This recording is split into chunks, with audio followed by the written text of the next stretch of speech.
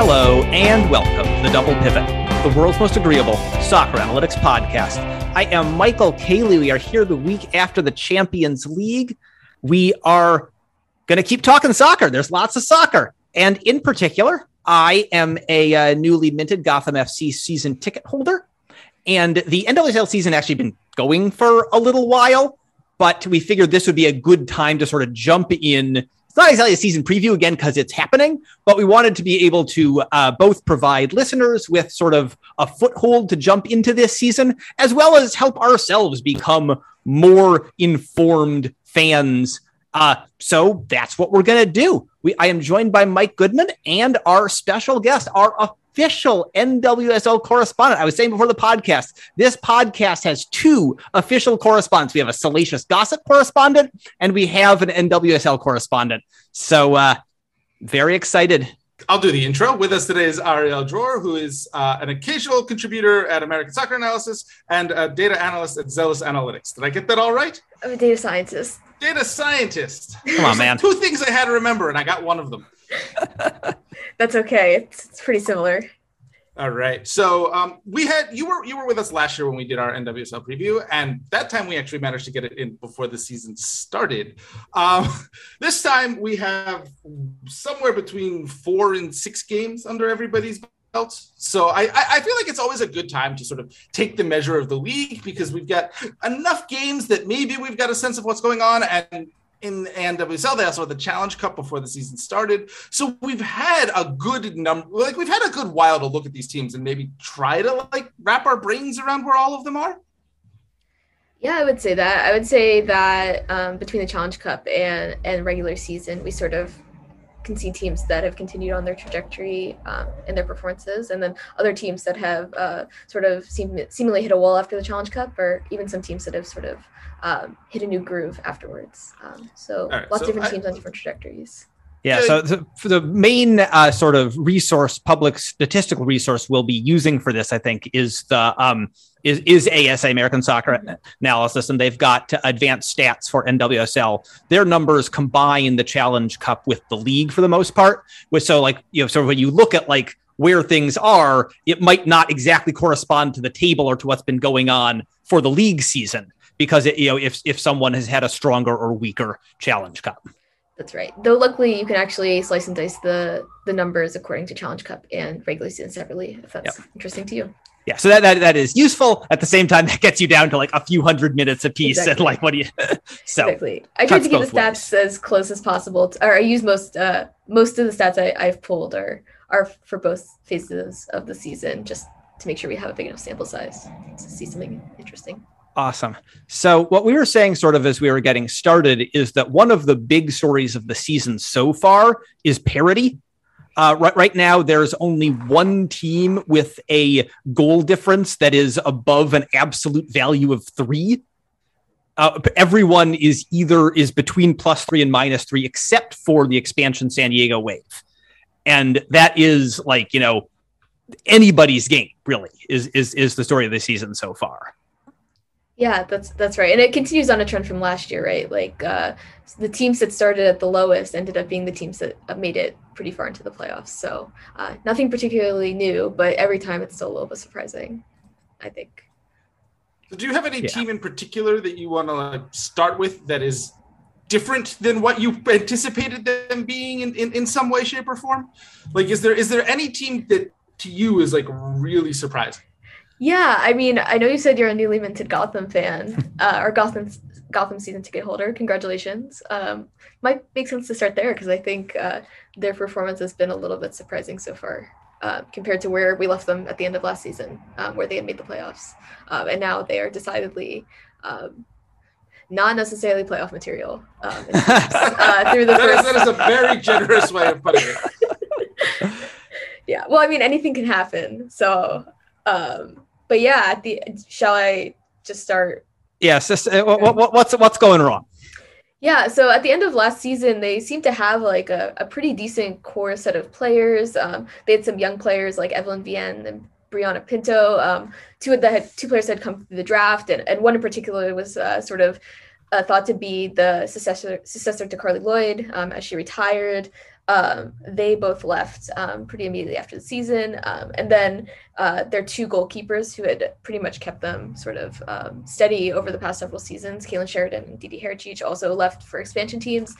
So they were left without a lot of players. And then adding on Ali Long's pregnancy with twins, she had been pretty key to them last season as well. They were missing a lot of players. And to be fair, last season was a bit of a lucky season for them. They sort of had this Gotham Force Field situation going on, where they conceded half the number of goals as their XG allowed. So they were already extremely lucky to begin with. So maybe this is just like catching up to them a little bit. But this season so far has not treated them kindly. Through the first several games, they've averaged like less than 1 XG per game. Maybe getting like a couple shots off, and it's pretty stark compared to where they were last season, where their offense seemed like pretty unstoppable and extremely dynamic. And even with like some fairly significant absences due to injuries over the course of the season, they still were able to like remain offensively competitive. That doesn't really seem the case this season. I was gonna say, it does seem to me like the major difference is last year they were a good attacking team who somehow managed to not concede. Yes. Like through, magic. And this year the magic is gone and they're also not a good attacking team, which does not seem to be a particularly good mix for you to go and enjoy every week, Kelly. Yeah. I mean, the magic's not gone yet. Yeah. They've won 2 of their 4 games. They've only got a -1 goal difference despite XG difference of like -5.5. So the magic's not gone yet. But the big thing that was striking to me, and this is what I noticed last season going to games too, is that like they didn't solve their defensive problems, and I worry that like they didn't approach this season as a team that had defensive problems. Yeah, because the goals hadn't gone in. And then, the one home game I went to this season, it was just so clear when Purse came in the second half that like without her, there simply wasn't an out ball that could also get shots. Yeah, I would agree with that, especially on the fact that they didn't really seem to improve their defense. Instead of improving their defense, they might have downgraded a little bit. When you lose a keeper like Kaylin Sheridan, any keeper is going to be a downgrade. And they brought in 2 veteran keepers, and Ashlyn Harris and Michelle Betos. And statistically, Michelle Betos is actually like the more consistent and better shot stopper, but she's sitting on the bench. You don't really go get Ashlyn Harris and Ali Krieger and then not play. Correct. Like either of them. Correct. Yeah. I think part of it is that they had this sort of like win now idea and they thought this was the way that they were going to win now. But it doesn't really seem like that strategy necessarily paid off. I think we see like time and time again that like young teams with young players are maybe sort of where you can work towards it. Sort of sets you up better for the future. But they didn't necessarily take that approach. And again, like Ali Long's absence really doesn't help because they have what feels like a pretty quiet, ineffective midfield now. She was really key to what they were doing. And even like bringing Christy Mewis, who you would have expected to be really effective. It really is like it's such a veteran name team, which they really were not. Well, it's weird. It's like they felt that they needed to replace the name recognition that they lost in Carly Lloyd with well-known players who didn't necessarily fit production-wise what they needed. Right. I would agree with that. And it's not like they weren't a veteran team before. They definitely had really experienced players like Caprice Dydasco, who ended up winning Defender of the Year, has been playing the league for several years. Gina Lewandowski, another player that has been in the league for many years and is a veteran defender. But instead of replacing with like veteran talent that is like effective, they just sort of replaced with names. Right. So it was rough, and like you and then you've got McCall Zerboni, who's not nearly the player that she used to be, but she basically has the job of protecting a pretty weak defense. Yeah. And then that was just like the lack of a way to get the ball, because you've got Zerboni can move the ball forward some, but she has to be deep because that's the only way to protect the back line. And then there was just no ball to Mewis, who was supposed to then create for other players. Like there's just, And then if you don't have Purse, there isn't really someone from US to create for. So US is like trying to create for herself. It's going to be a mess. I'm hoping that like, I just want there to be enough luck that my kid won't get really sad about going to games and seeing them lose. Is basically my plan at this point. So let's jump from your kid to my kid, who I am trying to get out to a Washington Spirit match. Last year we were living in Europe and she got to stay up late to watch the finals with me as I was working. And she found this very exciting. And then she watched the Challenge Cup finals with me again. And she's 5, so she's young enough that she doesn't really understand being upset by them losing. I was sort of hopeful I was going to take her generally to like a contending team again this season, and the standings are not particularly cooperating, but this team still seems okay. Like, yeah, I think the Spirit are in a really rough place right now. So they started the Challenge Cup, and they made it all the way to the finals after winning the championship last year, and they returned pretty much the entire team. So on paper, you would have expected them to be good. I don't think they expected to or they've said they didn't expect it to make it to the finals. So they sort of pushed early. And now all the teams that made it really far in the Challenge Cup are actually at the bottom of the standings in points per game. So they're sort of in good company right now.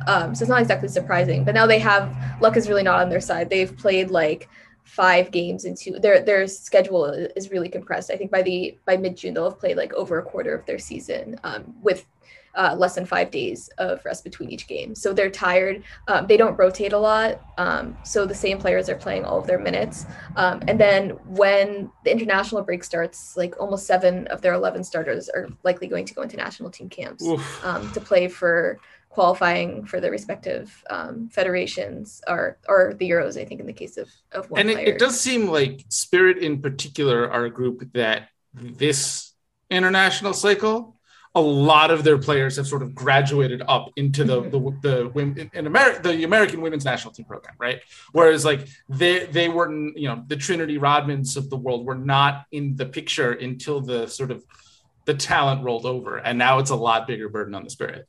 Right. I mean, I think in the last national team camp, like 6 of the 25 or whatever were from the Spirit. So when I went to go see a national team game in February in California, where I live, and like most of the starting 11 was just the Spirit. So it definitely doesn't do them any favors. I think they might really struggle sort of through the international break in July.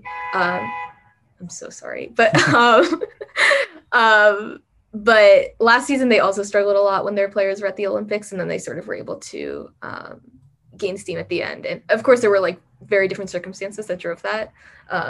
But if there's any team that knows how to like take momentum and carry it, it's probably the Spirit. But their players are really good. Like almost all their players are at the top of the goals added standings in terms of possession value. Ashley Hatch is like near the top in XG earned. Obviously they're very good players. Hatch has been absurd this season in the Challenge Cup and the season combined. And she's got like 9 goals. Now that's like the XG that I see. That's from like 5.5 basically. So it's almost as many goals as she scored last year. Yeah. She's been, and Trinity Rodman is, last year she was my type in that she got tons of shots and had tons of XG and had somewhat fewer goals than one might have expected. This year that has somewhat self-corrected so far. She's got like 5 goals from, I don't know, somewhere between 3 and 4 XG, but by my numbers. But she's also like, it was there last season, but it seems like this season she's really developed that ball progression game. Like she can now, she's now that sort of classic winger type where you can get the ball to her and she can be your answer to moving the ball into the penalty area, and she'll get you a forward's number of shots. And this, as she's just turned 20, she is a superstar. Yeah, she's pretty absurd. I remember last year they had sort of tempered expectations on what she was going to do, and then she entered the game and sort of turned it on its heel. And every game that she's come in, like the Spirit don't look the same when she's not there. Either when she's not there physically on the field or when she's not like mentally there. I remember at the final around like the 60th minute, she decided she was going to make it her own game, and she she had the game-winning assist and like kind of single-handedly turned the game on its heel. So she's a game changer for sure. Yeah, there's definitely a narrative around her when she came into the league. She was the 3rd overall draft pick and 2 years ago. And like there was some talk that like she shouldn't have left college after one season. There was a little bit of like the name recognition and athleticism is there, and that's making her go higher in the draft than expected, but she's too raw really to compete. And then she just showed up and blew everybody away. And like she just continues to blow everybody away. And I think the scary thing about her is that like I don't know that people were wrong about how raw she was coming into the league, but that sort of suggests that her ceiling is like astronomical. Yeah, right, exactly. Like just like, you know, generational talent kind of a thing.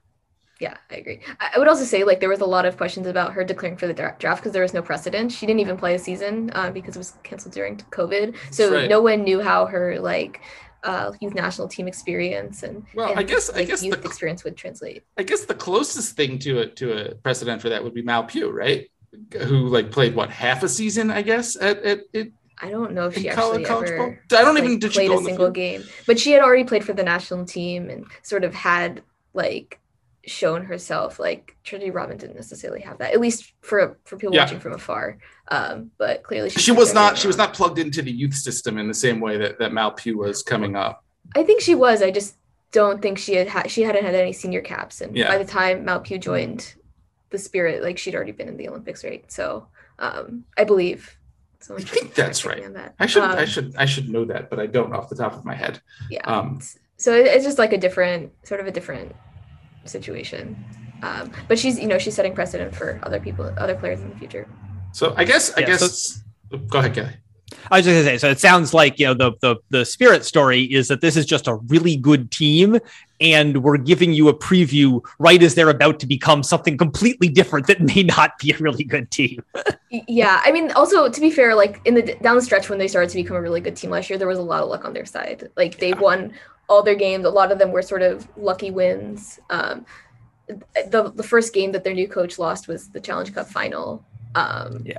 So definitely like might be some changing of luck, but I mean on paper they're still a really great team, and even when they're not incredible, they're really, really fun to watch. So I think part of what's happened this year is that like they're insanely fun to watch, but they're somewhat more open than they were when they were very good last season, and like to some degree that's Andy Sullivan not being in the lineup, right? Because she's been back now. Yeah, and she's back now, although is she getting called up? I don't know off the top of my head. Probably. Like she's so, you know, again, I think that this is a team that you can sort of invest in and hope that down the stretch of the season, it all comes together again as they get all their players back, as they get healthy. And that if you can just get into the playoffs, this is a team that can play with anybody. Yeah, I would 100% agree with that. Okay. So we are going to be absolute caricatures of ourselves and having hit the New York team / New Jersey and the Washington, D.C. team, we're going to jump all the way over to the other coast and talk about the California teams who are new this year in the league, in which we've got San Diego Wave and Los Angeles. So they're the two teams at the top of the table. They're the two new teams, are the two teams at the top of the table. So these must be two good teams, right? Maybe. I think it's too soon to tell, but I would say that maybe one team seems to be like the real deal or close to the real deal, and another team maybe has work to do before. So let's start at the top at San Diego, and I think we're all in agreement that they're legit really good. What is it that they do well? Well, I think first of all they have players that seem to be bought in and excited to be there. Like Alex Morgan is sort of in the club form of her life, if you will. She leads the league in goals and XG and plus expected assists created. And she's actually still like underperforming that, if I recall correctly. And granted, some of that is PKs that have been drawn, and she's the team's PK taker. But it doesn't hurt to have like one of the most efficient forwards in the league right now. Taylor Korniak, who was traded from Orlando Pride last season, she seemed to struggle there, but she seems to have gained a new footing or a new sort of confidence in San Diego, which definitely helps. And yeah, they have like the best goalkeeper in the league in Caitlin Sheridan in net. So that, Oh, yeah, all right, if you got them, but congrats to San Diego. It definitely helps. And they have really good defenders too in the number 1 draft pick, Naomi Girma, and national team player, Abby Dahlkemper. So all around, they just have good players. And I'm sure it's only going to improve as the transfer market opens, because they've said that they're intending on signing some new players to help through qualifying. So yeah, they seem like a really good team on paper. I mean, they are sort of overperforming a little bit, what we would expect, but they seem at least like a playoff contender for sure. Opta had the stat after they won for their first 5 games that every team that's ever done that has made it to the championship. And I think now we're seeing even more parity than we used to. So I don't know. I think that might be a bit of a bold claim, but they definitely seem like they've at least trending towards a playoff spot for sure. Yeah, I mean, if you look at the stats from the Opta stats from the Challenge Cup and this league, right? They're third in shots per game. They're like, I think they're first in expected goals per game. Like this is a team that there's nothing. Yes, they're helped by getting these penalties, but they are in and around the box a lot with the ball. They tilt the field in their direction. They're just a very good attacking team, and like it kind of starts with Alex Morgan, but it's not just Alex Morgan. Although, like, I guess like it. She's one of those players where she doesn't really pass, but so it's not that she's helping other teammates by feeding them the ball, but she does attract so much defensive attention. Exactly. And she has a really high defensive work rate as well. Yeah, that's a really good part of it too. Yep, she works really hard, and then somehow every team is keying on her, and she's not very good at moving the ball onto a teammate, but she gets 5 shots off per match while everyone is keying on her, and which creates space for everyone else. Like, correct. But you're getting 5 shots per game from your center forward. And so it's a team then that is, their shot difference is, okay, but like not particularly distinguishable from a number of other teams in the league. But their XG difference is huge. Yeah. They are creating really good chances and not letting opposition teams get those good chances at the same time. I mean, there is some concern that like the heart of that is penalties. There's a chunk of those penalties. Yeah, I was going to say, to be fair, at least on their regular season XG, a huge chunk of that is from the game where they set the record for the most XG created in a single game, with like 4.5 or something really high. But to be fair, like a good chunk of that was penalties. But yeah, they seem to like pick good shots as well. I mean, in that game, every single shot was in the penalty box or in the 18-yard box. So it is sort of interesting because like I'm old enough to have like spanned Alex Morgan's entire career when she came up and she was like the young athlete that would sort of, run off of and around Abby Wambach, who couldn't move anymore. And like now Alex Morgan is sort of the more stationary, like in the box, like just absolute, sort of killer goal instinct player. She is not like the running behind sort of stretch a defense type striker anymore, but watching like her game has evolved so efficiently with that. It's sort of fun to watch her like embody an entirely different sort of striker and do it so well. Okay, I guess we have to talk about Los Angeles, right? We have to do it. Yeah, Angel City, here we go. I mean, they aren't bad. No. Like, No, and they all definitely have like really exciting players to watch. They're a very fun team to watch. They've started off the season like surprisingly well after like a pretty rough Challenge Cup. To be fair, they had like unexpected injuries and sort of. No, their stats in the regular season are significantly better, especially defensively. Yeah. They have like the lowest XG conceded in the league right now in regular season, which is pretty impressive. But they've played 5 games, and the 3 games they've won have been against the 3 bottom teams in the league. So, I mean, it's kind of hard to take much from that stat, right? Because a lot of these teams have only played like 4 or 5 games. So if you lose a game, I mean, like sort of at the bottom of the table. One of those games is the courage, right? And it's like, how do we really want to internalize what the courage are right now? Also. Yeah, I mean, it's kind of difficult because they won the Challenge Cup and then they played 5 days later, lost at home, away to Angel City, and then just like they finally got their first point over the weekend. So clearly, like, I don't know, it's sort of hard to take it feels like you should take everything with a grain of salt that's happening with Angel City right now, and the Courage, to be fair. Yeah, like the more parity there is in a league, the more games you need to make a judgment of who's better. Like, it's just you're working with smaller margins in every situation. Right. So like NC Courage, after like a few matches, are one of the worst teams in the league based on like a 4-match sample. But like, it's kind of close, and they it's not obvious, and then everything is going to change. So like, all of these sort of analytics points need to be taken. Like, it needs more eye test than you usually would be using, even though with 5 games in a Premier League season, you'd also still be using a lot of eye test. Right. They're just more. I would agree. I feel like last season, even halfway through the season, it didn't feel like you had a good grasp on what teams were good and what teams were bad, because everything felt like an upset.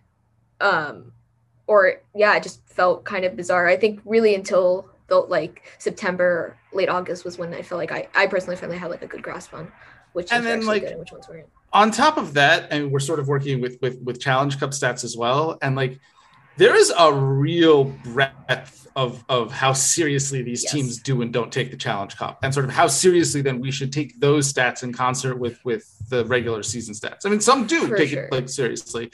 Others, it really is just a glorified preseason. So for sure. And you can sort of tell, because you can see which teams are rotating the most and which ones just don't rotate. I mean, I think this year, like, actually a lot of teams did rotate because it was a longer cup. It was really, really long. But yeah, it's sort of hard to.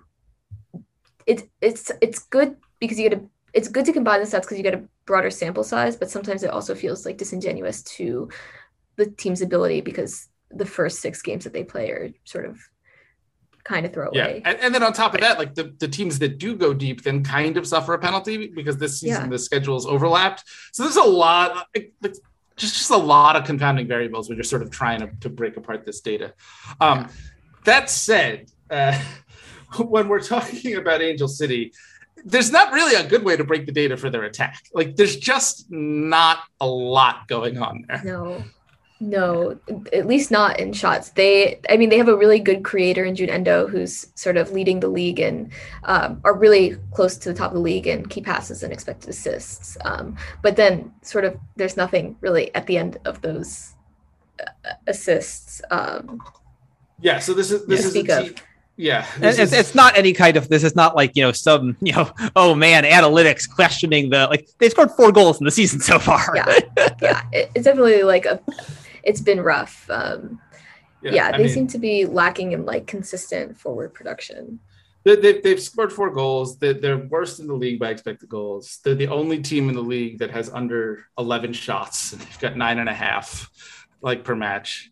It's not, there's not a lot going on in fact. Now, if you want to talk about the benefit is kind of feels like a team that if you could go out and find a striker in the transfer window, this might just be a team that needs a top quality striker to put on top of a really well-established base. You could sell me on that argument and they don't make you give the points back that you've sort of won already. So there might be something here, but they just shouldn't really depend on what they've got right now. It's also been hard. I feel like they've had injuries that have sort of not helped in that department. Simone Charlie last year was among the highest players in XG created and goals added. I don't remember the exact stat. And she came down to Portland and hasn't really had that same performance since she joined Angel City, but that's mostly because she's been injured.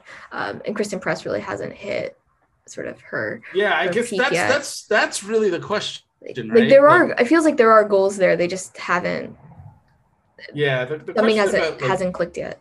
Yeah, I haven't watched. I haven't watched LA yet. But Chris Bress's stats suggest that she's doing more sort of wingery stuff. And I would wonder if what you want to do is just she's supposed to be the one who's there in the penalty area when Endo is looking for someone to pass to. But that's not really her style of play, right? She's the sort of player that you pass the ball to her and she dribbles past all the defenders and does some sort of galaxy brain stuff. The problem, is that she's doing that and she's not taking very good shots. She's averaging 4.5 shots a match. Right. But I wouldn't be surprised if a lot of those shots are outside the box. Yeah, exactly. Yeah, exactly. I also just wonder if at 33, she's not going to be able to blow by everyone with her galaxy brain stuff and get a good shot. That, like, you know, as you age, you move a little closer to the goal is a pretty traditional way that this works. Like, say, Alex Morgan. Right, but I actually feel like she's gotten better. I mean, like, I feel like statistically she's actually gotten better sort of over time. I don't have the numbers. Interesting. At least on the national, like for the national team, I don't. Yeah. She hasn't really played the past couple seasons in the NWSL, so it's hard to like look at. This is what I was going to say is that her career is really hard to get a handle on at a club level because it's been so sort of peripatetic and all over the place. And this is, you know, her return to NWSL is like, I mean, she profiles very, very clearly as a shot-heavy winger who is not getting into the box. And like, if that's going to be your star player at the top of at the top of the lineup, who you're depending on to get goals, so far the shots have just not been. I mean, the shots have been not been good enough. Yeah. And I do remember I create pass networks after every game, and I spent some time looking at them. And she rarely is the most advanced player in the shot network. Pass network. She's actually usually like back pretty far, which signals to me she's also doing a lot of defensive work and just not. Yeah, I mean, the problem is that like you look for somebody else then who would be taking shots, and you know, Endo is second on the team in shots, and McCaskill, who's really a midfielder, is third on the team, and then you get down to Taylor Lucy, who's now playing fullback. Like, yeah. There's nobody else there who's sort of like, if Press is going to not be in the box and Endo is going to be mainly doing creating, who is like there to actually going to get up taking up those spots. Yeah.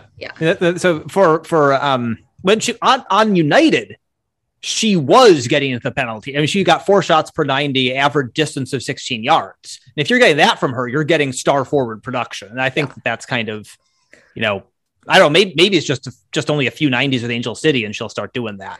Yeah, that's why it signals to me that like it's not necessarily like an aging situation. It's more just like hasn't really found her feet. She also took a really long time off after the Olympics.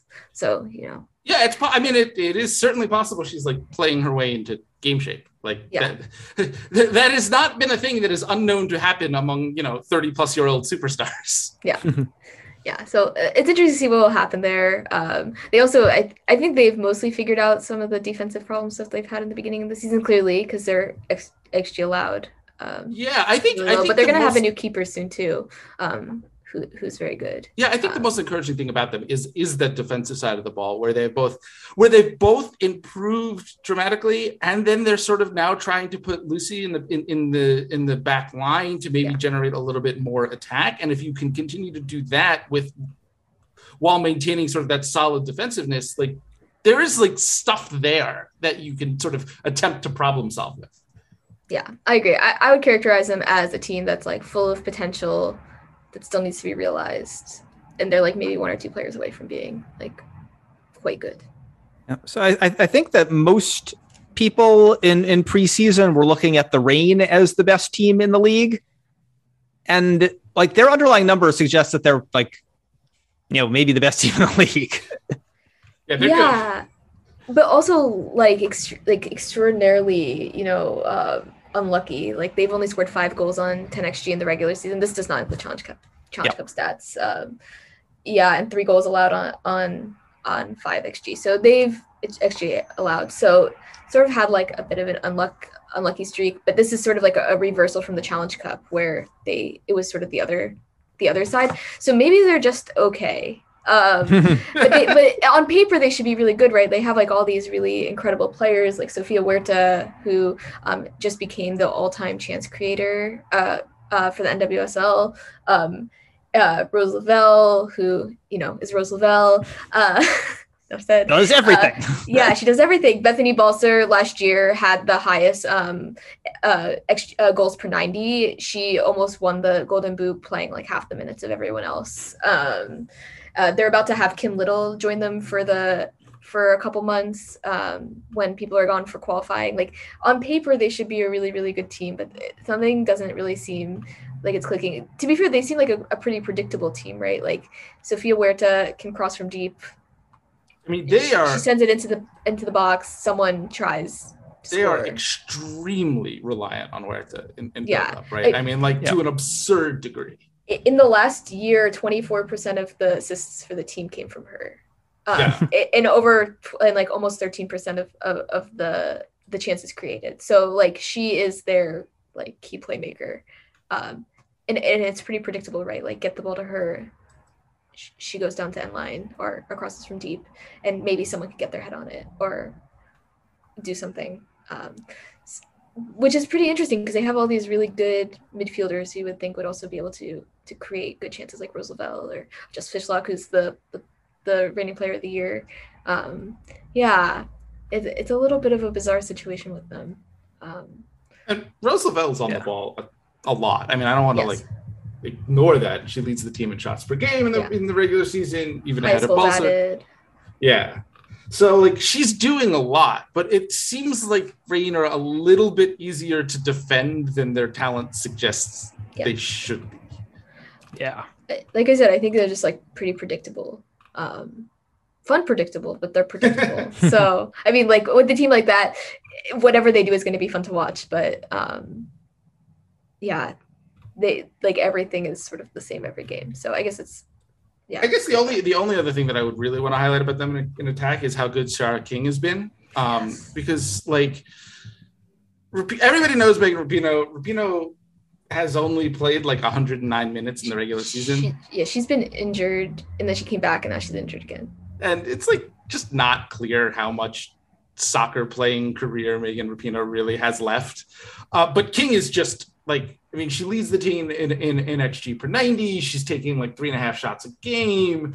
She's got like a quarter of an expected assist per 90. She is just like, she's a dynamic player that I think kind of because there are a lot of famous players on Reign doesn't necessarily get the attention that her play probably deserves. Yeah, I agree. I think they have like a really, between her and Balser and sort of some of their other attacking talent, they have like really good young core that they're setting up. So even if this team doesn't really seem to be the team that does it, just because of this like predictability issue, and like in the future, players like her are going to be so key to what they do because she doesn't necessarily play a ton. Yeah, she's she also, I mean, again, it's basically her and Rapinoe have kind of split a lot of minutes because like Megan Rapinoe gets to play when she wants to play. And I think King's also been a little dinged up this season. Yeah, she did. Yeah, she's been a little injured. But when she's on the field, she's really good. Yeah, I agree. All right, where do we want to go next? What were you going to say? Well, yeah, I was going to say that I think that, sort of connect Reign and Portland Thorns a little bit. Yeah, I was going to say that's probably a good place to go down. I don't know what highway that is. Yeah, it seems like the Thorns are sort of trying to develop their next new core, but it's not quite there yet. Is that the story of this season? Or? Yeah, I feel like everything is new for them, right? Their longtime coach left. They have a new coach. They have a new GM. They're one of their player of the year nominees, Angela Salem, left, leaving a pretty big hole. Lindsay Horan, who was like pretty much key to everything that they did, is now on loan in Lyon, so she's not around. So they have Is she coming back? Like now that Lyon's season is over? I think the loan was supposed to be through the end of next season. So I don't know if she's gonna come back earlier or stick it for another season. But I mean, I think like the previous Portland teams were pretty much like really ran everything through her. So they're sort of in a new place where they don't necessarily have her to rely on. And the new coaches like changed the sort of the style of play pretty significantly. Like under Mark Parsons, they were high pressing team, really, really aggressive. Now they have the lowest passes per defensive action in the league by like a really long shot. They went from about 8 PPDA last year to 12.5 this year. So they're very defensively disciplined, but it's working for them for the most part. Like the players, they've looked okay. I mean, you've got Weaver and you've got Sophia Smith in up top, and they're both very good. And it seems like Sophia Smith has like made a pretty big jump compared to last year. Like last year, I don't know if we buy finishing skill as like a real as something you can quantify, but at least from the eye, she seems like she's a better finisher. The chances that she used to take used to be sort of, she wouldn't finish the chances that she's now taking this year. I mean, she's still like an absolute gunner, right? Like she's still like over 5 shots a game and like just half an XG per game. But like, I think it's like you can usefully compare her gunning with, we were just talking about Kristen Press, who was taking like the same number of shots, but at like 0.3 XG. And like, that's a significant difference if you're going to like gun away. Yes. Over the course of the season, that adds up to like 3 or 4 goals. So, yeah. And then on top of that, they've got Weaver, who sits in the box and has like 0.6, like just over 0.6 XG per 90 from like 3 and change shots. So like they have the mix of skills in attack, which in theory complement each other. Yeah, I think that's also like a great way to compare Angel City and Portland, where it feels like the profile of forward that the Angel City has is very similar, not identical, but similar. And yeah, like you can't get more different forwards than Weaver and Smith, and it really helps them. So definitely, yeah. They seem like they are a team that can build over the course of the season. They also have Sam Coffey, who was a draft pick last year, who slotted in Angela Salem's place and has done really, really well. She leads the team in goals added, maybe? I was looking at this before. I mean, I don't have that set in front of me. Oh, she has the second highest goals added. I was going to say, just looking at her passing numbers. Yeah. Looking at her passing numbers, that seems pretty accurate. Yeah, Sophia Smith is like on her own level, but she is the second highest. She's been really key for set piece delivery. She seems like she's like part of that young core that will be able to carry them forward. But definitely a very different Thorns team than we're used to seeing. It might take some time to sort of gel. They seem like a playoff team, though. I think so. And then, like, I think so. It seems like, I guess we probably shouldn't end our like Thorn section without mentioning Christine Sinclair, right? Like she's still just there, still playing. Awesome. Yeah, she's there. I mean, she'll be gone, I'm assuming, for World Cup qualifying, knock on wood. But like, I mean, they have her doing a ton of creative work for the forwards, like very successfully, right? Like she's at like 0.2 expected assists per 90, plus 0.2 expected goals per 90. She's just like so solid, like in that attack. And when you have like young attackers around her who can do a lot of sort of the legwork, she's just real good. Yeah. I talked a little bit about the age, as you age, you get closer to goal. And she's done that thing where now she got closer to goal and you drop, as you age even further, you drop back. And very, very few players can make that transition. And obviously you probably can't press that much with a 38-year-old Christine Sinclair. And so that makes sense. But she's just such an amazing passer at this point in her career. Yes. Yeah, I would agree. I mean, anything with Christine Sinclair. Enough said. We're all just sort of shrugging at each other here. Because, like, what are you supposed to say? She's Christine Sinclair. She's a legend. Yeah. Okay.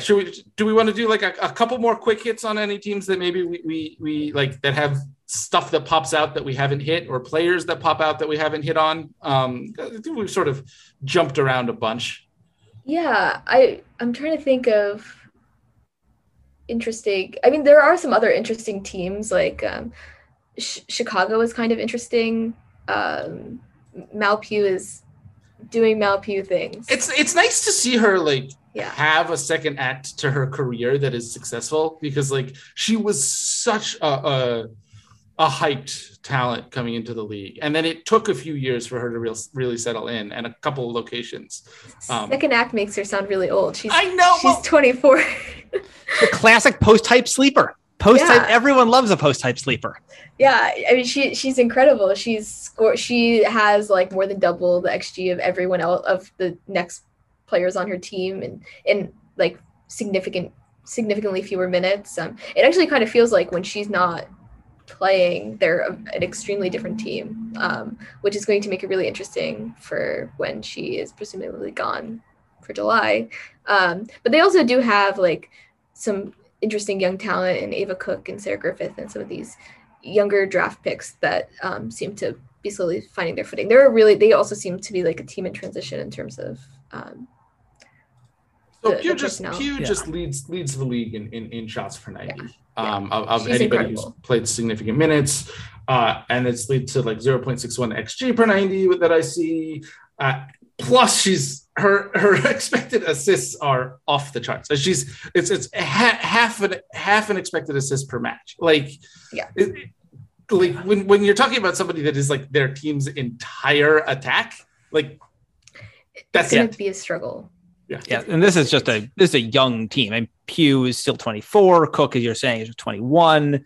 Bianca St. George has been doing a lot for them. In midfield is 24. Like this is like, if they can keep this core together, it's fun. Yeah, they're definitely, and it's like a very new. They feel like they're a different team. This is they have a new coach this season, and it's the first time they've had a new coach in the history of the league. So trying new things, and we're dancing around a little bit, right? But like everything that went down in Chicago, and then like tons of players in the wake of it were just like, I'm done, I want out. Yes. And Chicago facilitated that more or less. And so they are very young, but it is as much by necessity as it is by design. And so like you have Mal Pugh, which is great. And then you hope that sort of some of these other young players can grow into these roles. Yes, that's a great way to put it. I will also say it's like a very different vibe of a team from last year where their leading goal scorer was own goal. Yeah, there's that. So this year that means they actually have offensive production, which they didn't necessarily have last year. Granted, it's like primarily through one player. And then like when Kalia Watt comes back from her ACL tear, that should probably help a little bit, depending on how long it takes for her to gain her footing. But they definitely seem like they have the pieces to be pretty decent. Definitely. All right. Anyone else you want to hit on here before we Is there any teams are there any teams you want to hit on?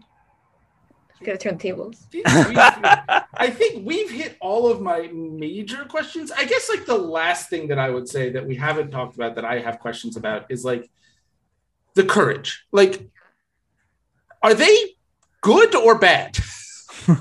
Yes. I think it's really hard to tell. They started off obviously really good or decent in the Challenge Cup, and they won. Grain of salt, of course. They've had like some weird personnel situations. They've been playing a lot of defenders as forwards.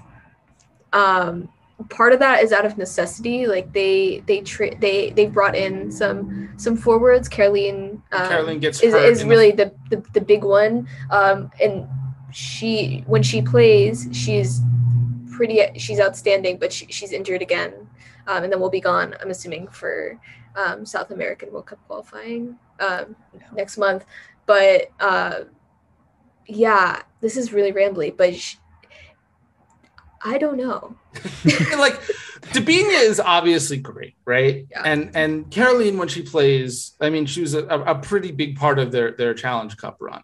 Yeah. But like, I don't know. I feel like this was a team coming into the season that everybody just assumed would be good, and there's like not a ton there in attack. Yeah, I mean, again, part of that is because they're playing fullbacks as forwards and doing so. So that is probably the cause of most of that. I mean, Carson Pickett has sort of returned to her last season self. She's like arguably the best fullback in the league right now. Maybe after Sophia Huerta, but she does lead the league in goals added so far this season, or amongst fullbacks. Dabinia is Dabinia. They've also brought in some like really interesting draft picks. Deanna Ordonez out of UVA has sort of like a different profile to some of the other forwards that they have. Yeah, she's interesting. So she leads the team in expected goals per 90 and has like, but it's only 0.32, but she's also only taking like a little over 2 shots. Yeah. So, it's one of those sort of like, box in the box type, like, not doing a lot of creating for anybody, but like getting on the end of stuff, but you need to get her on the end of stuff. Exactly. So she has a very different profile than some of the other forwards like Caroline. which is interesting. She didn't play a lot in the beginning, like through the Challenge Cup, and then has started to play more. So it'll be interesting to see how she develops. They also have this a new midfielder named Emily Gray, who's another draft pick. She hasn't played a lot, but in like really limited minutes. I don't actually have any data to back this up, but she, like, the eye test says yes. So I mean, she's only played 131 minutes and she's already got like 2 assists. So okay, it helps. Grain of salt. I mean, obviously small sample sizes, but it seems like they are also shaping up to, like a lot of teams are shaping up to be a team that maybe might struggle this season, but has it seems to have like a lot of young players that as they grow could be really competitive. I think the Courage also struggled. For a long time they had like this very solid core of players that they drafted like 6 years ago and then followed them down to North Carolina, and then they all left in the offseason. Or most of them left in the offseason. So it's like a pretty new team. They're an interesting one for sure.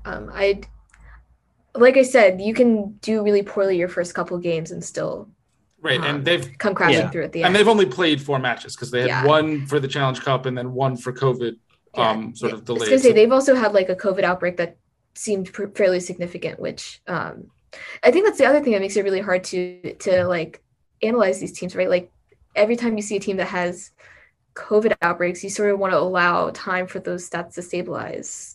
Yeah, because it's both like the physical toll it takes, but it's also just like incredibly disruptive on preparation and practice and time spent together and all those sort of like all the things you take for granted as like a constant in like teams and like feeding into team statistical production get disrupted by COVID in ways that other things don't really disrupt. Exactly. So like the Courage is one of those teams where I feel really hesitant to say anything because, they like one game into the season, they had a COVID outbreak that took out I think it was like 8 or 9 of their players. And they don't seem to have gained their footing since. But it's only a couple weeks after. So maybe they just need a reset. Yeah. And then the other thing is that like Dabinia was, dominant in the Challenge Cup, and she's got 1 goal and no assists this season so far in the league. And like, I don't, in fact, that's the thing. It's 4 games. Dabinia has, for whatever reason, not been great and also was way under her XG. She'll probably just like be great. She's just going to ball out when she gets back from qualifying. And that's the other thing. Is like her underlying numbers are maybe a touch off, but mostly fine. So, there we go. I think they'll be okay. All right. Well, Arielle, thank you so much for joining us and getting us started on this NWSL season. Where can the people find you on the internet? What do you want to? You can follow me at Arielle_Dror on Twitter. I post post-match data viz after every game. Everyone loves people who post-match. Oh man, people who tweet ramblings and post-match data viz, they're very popular. People like them a lot. It's like a cool thing to be, in my opinion. Yeah, it's a cool club for sure. I don't know, maybe if you work really hard at it, you can get to the point where you have to separate out your viz into its own account. I have been told that those people are the epitome of cool. That like that is just the summit, the apex. Well, it's a good thing I feel like I'm getting there. Then I'm gonna just be I'm really gonna be up there, the coolest person ever. All right, thank you so much for joining us. And this year we're definitely, probably, hopefully not gonna wait like a whole year to have you back again. Yeah, happy to come back later. Thanks so much. Cool. All right. We will be back later this week or next week or whatever day this is with more soccer podcasts. Cheers, y'all. Cheers.